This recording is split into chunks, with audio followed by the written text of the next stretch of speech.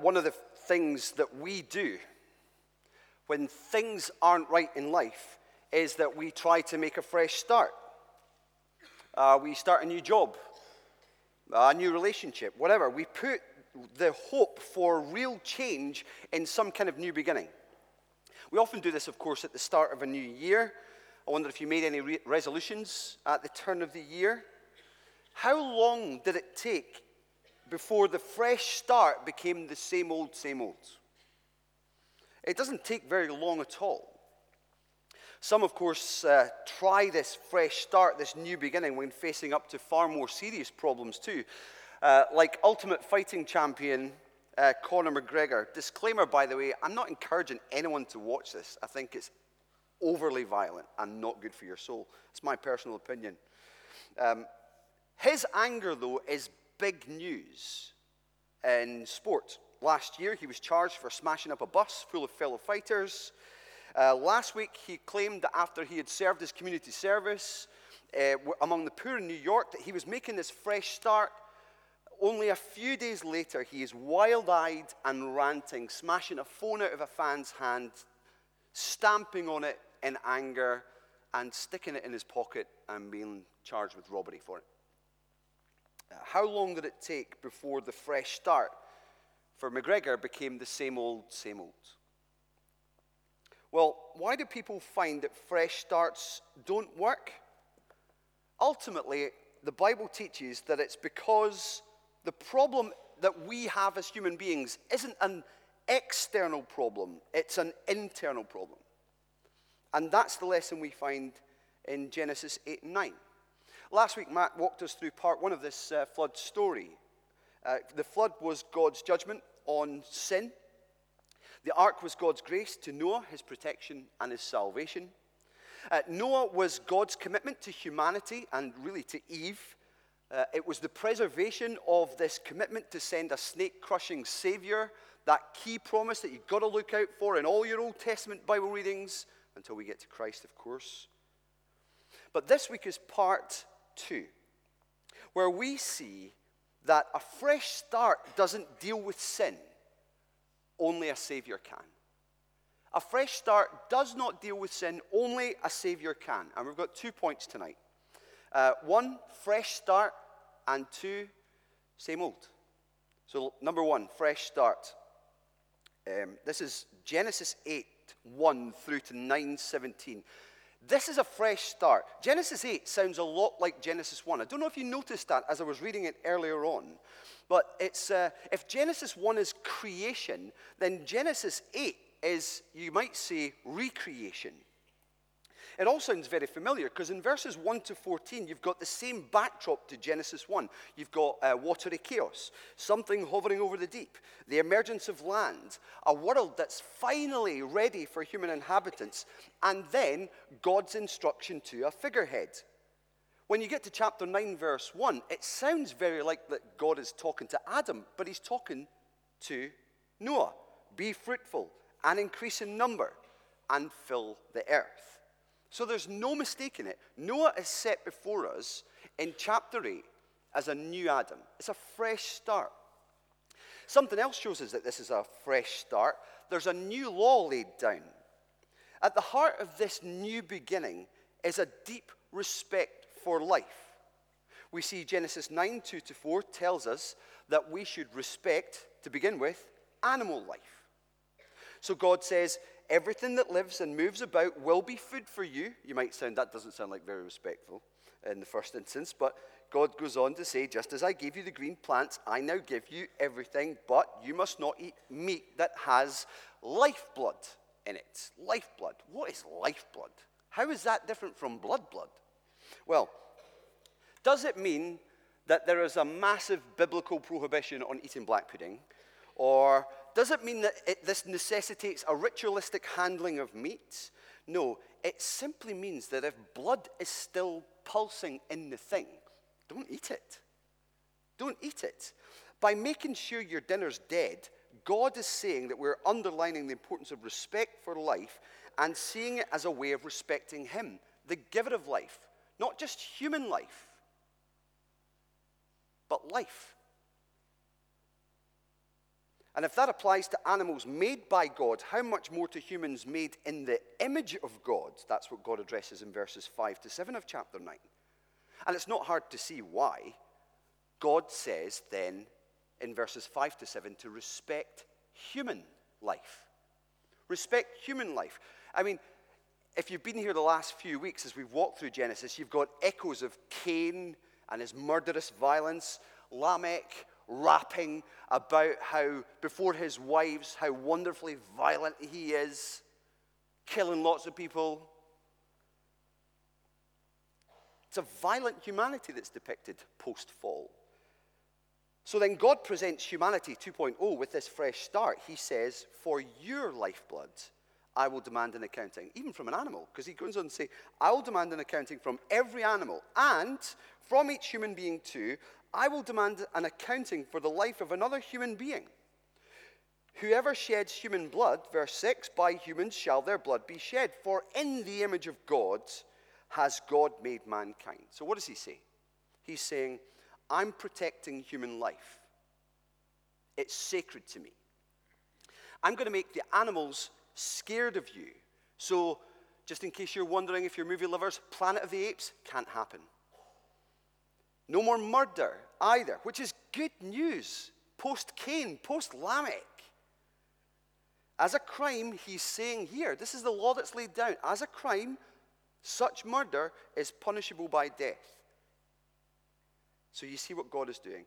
God is laying down the law in order to uphold the sanctity of life in all in what has effectively been a murderous society. So here's a question for us before we move on to the next section. Does our society respect the sanctity of human life? What do you think? I reckon most people in our city would say yes. We have many laws that seem to say that we do. We certainly know what to call the mosque attacker in Christchurch in New Zealand this past week. Murderer is what you read in the newspapers.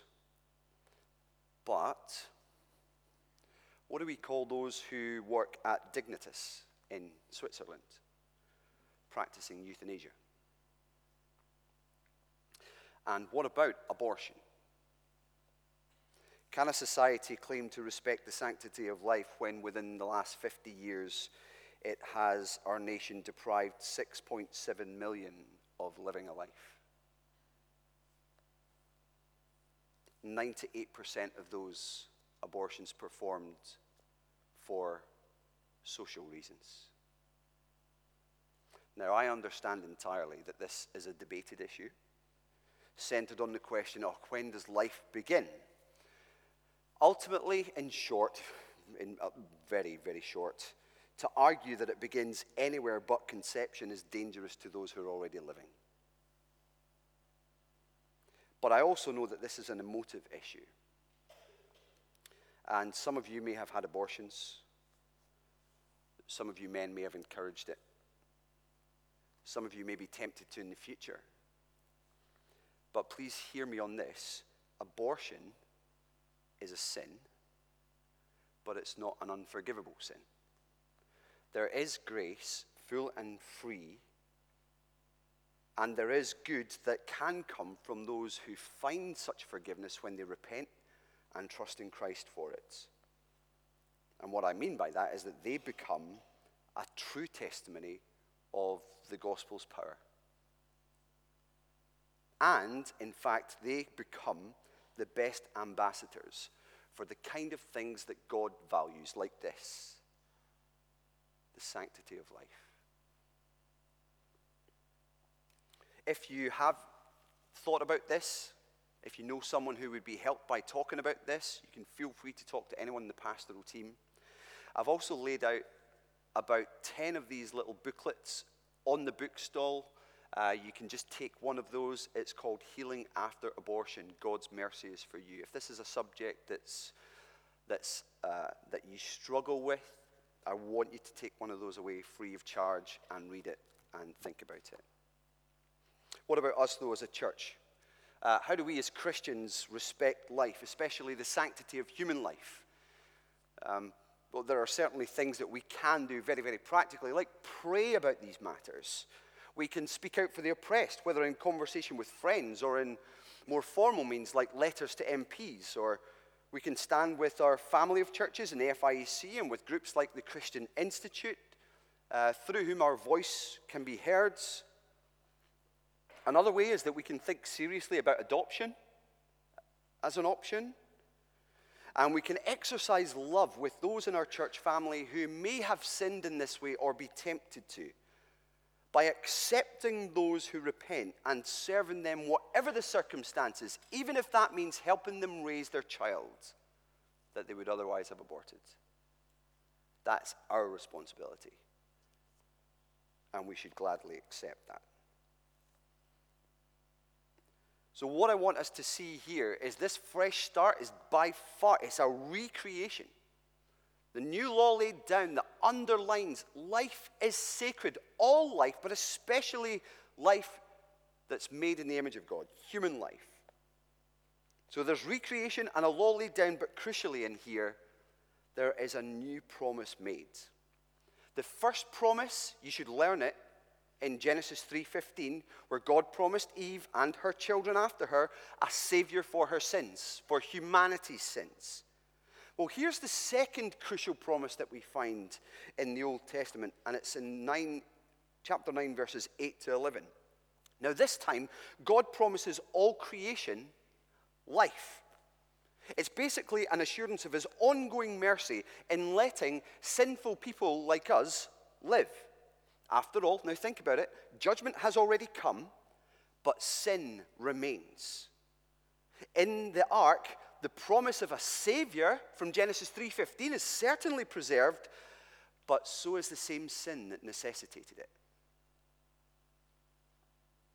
So what is to stop God sending another flood? You can't help but think as Noah got off the ark that was going through his head. But what is to stop God doing it again? His word, his promise, something he will never ever break. If you look with me at chapter 9, verse 8 to 11, we'll read it. God said to Noah and his sons with him, in other words, this is to humanity, I now establish my covenant with you and with your descendants after you and with every living creature. So that is an extensive promise.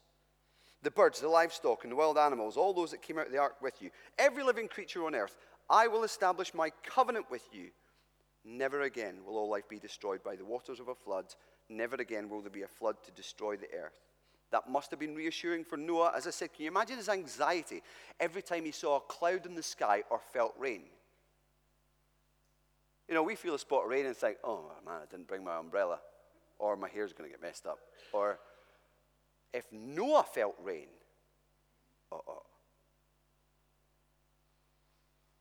the inclination of the human heart is sinful even from childhood. What is to stop him sending a daily deluge? He's already shown his judgment before. Well, what's going to stop him? Well, until the appointed time when Christ returns, he's given us his promise. And then God gives us this sign, makes a big deal of the sign to mark this covenant, this rainbow, as you see in verse 13. It's a reminder, it's a picture. Now, what does a rainbow remind you of right now? What does a rainbow remind you of? Homosexuality, right? It is the symbol of the LGBT movement. And rainbow flags are flown as symbols of identity for those who want to say I'm gay, and even for solidarity for those who say I support gay people. I'm approving of this. But what is it supposed to remind you of? Indeed, what does it remind God of? He talks about, like, he's the one who sees it. He remembers something in particular. It reminds us of this: God's ongoing mercy towards a world of sinners who do deserve a daily deluge of judgment, but because of his word have it withheld from them. If only those who waved those flags knew that God is unbelievably loving and merciful and patient. And every day is a gift. It's another chance to change direction. To turn from your sin in sorrow over it, agreeing with God that it's wrong, and to turn to him in faith, claiming only relationship with Christ as your basis for coming. That's the only way. That's called repentance. We repent in faith. And that's what he calls us to do. The right response to this, of course, is modeled by Noah. He, earlier on in the passage, as soon as he gets it, as soon as he comes out the ark, he acknowledges his gratitude to God and his awe before God by offering this sacrifice. He gets it, and God makes his promise. We do well to follow him in faith. Do we thank God for Jesus, who became the definitive, once for all, God-pleasing sacrifice for us? He gave us real hope for real change, not in a new beginning, but in a new covenant. A new promise made in his what? Blood. His blood. And who's to say he's going to go back on his word? His word says he won't. He is true to his words. It's a new covenant sealed with his blood, offered to all, applied to those who turn from sin and trust in Christ. We need him to deal with humanity's chronic sin problem.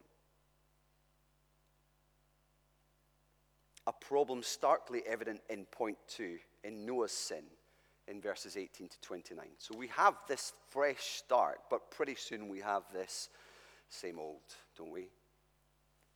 And here is the stark reality. The world is washed, but sin remains. Sin is not outside humanity. It's not an external problem. It's an internal problem.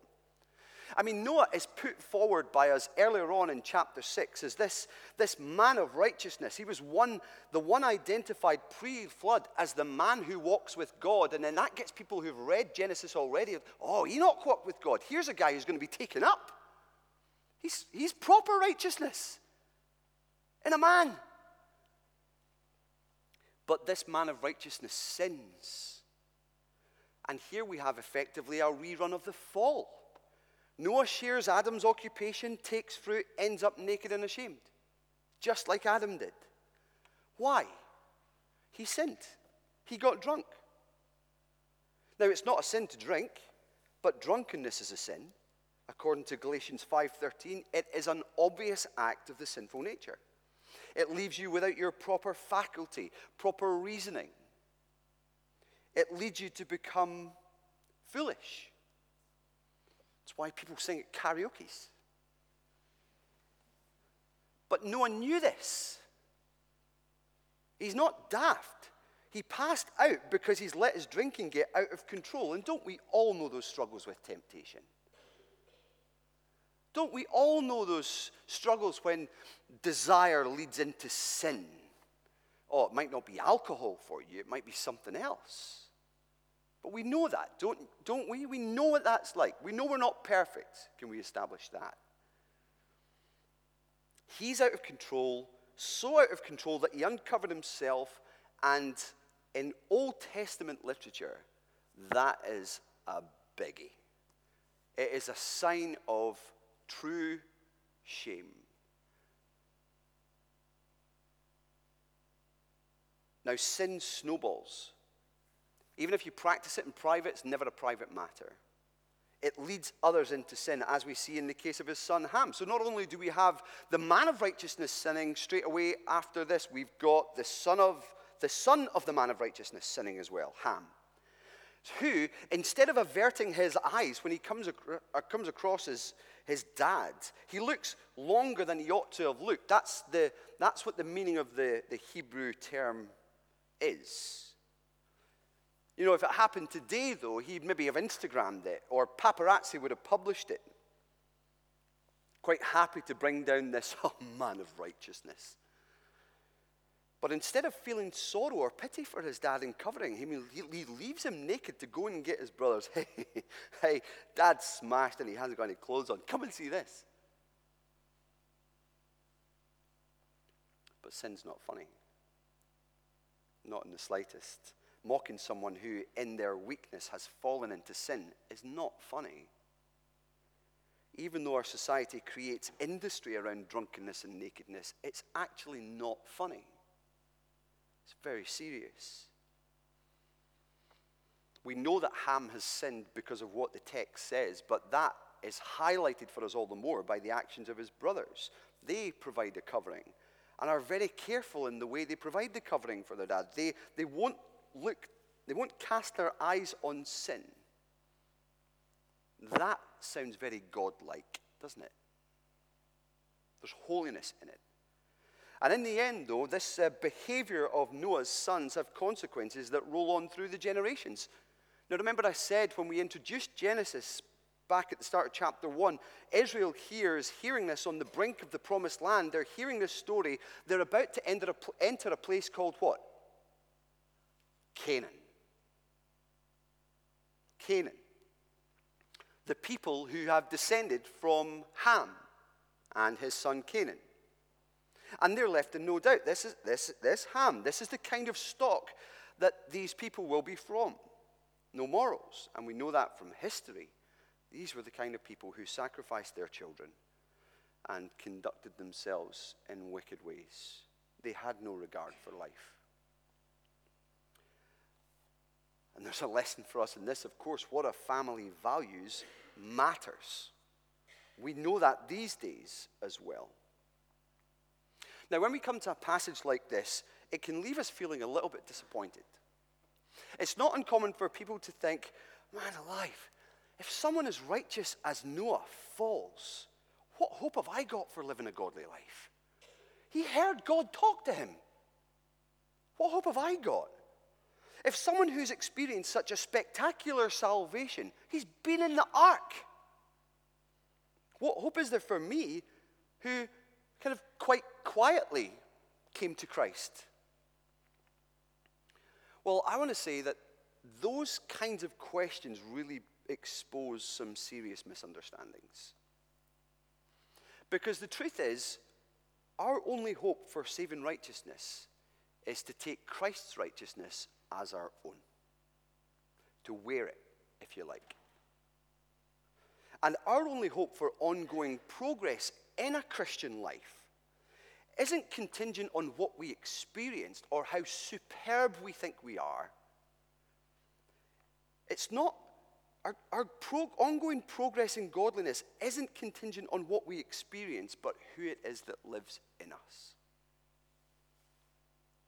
The Holy Spirit. And who it is that's promised to be at work in us, the Holy Spirit. And who it is that he has promised to work in us, Jesus Christ, his very likeness. As 2 Corinthians 3 says, we are being changed bit by bit with ever-increasing glory into the likeness of Jesus. So a passage like this reminds us of where righteousness lies.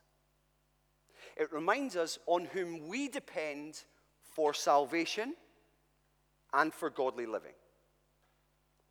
It reminds us that sin has consequences.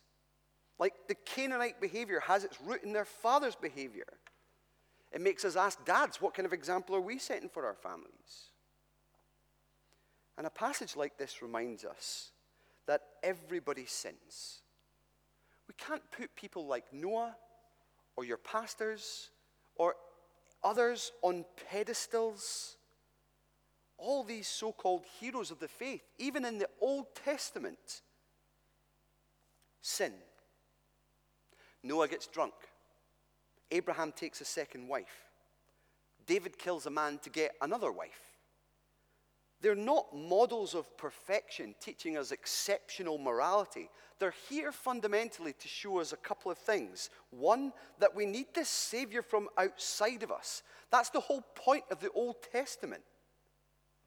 I mean, page after page after page, We're meant to draw the conclusion that none of these guys, they're not the separate crushing Savior. No, not this guy either. No, we need someone from outside of us to save us. The Old Testament fundamentally can be summarized with, we can't do this on our own. We need somebody to save us.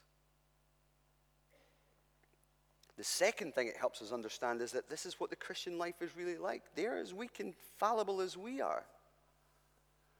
But by God's grace, he's still at work, forgiving and shaping. The truth of the matter is, Christ is the only hope, our only hope, for the only fresh start that works. He is our only hope for the only fresh start that works. The fresh start we need, it's not like a new beginning, it's not a new relationship, it's not a new job.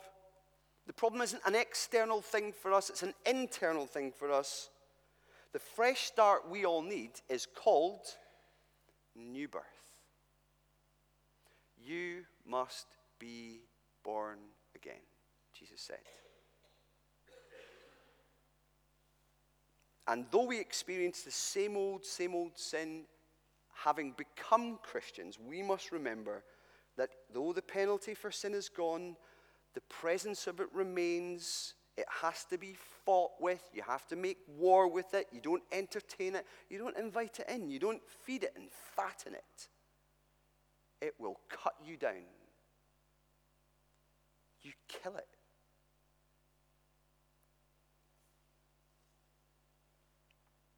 Sin makes the Christian life a struggle in many ways, but the good news is there is this final redemption to come, when we will be given the greatest fresh start that we could ever imagine. And this time, there will be no same old sin. It won't be same old. It will be brand new.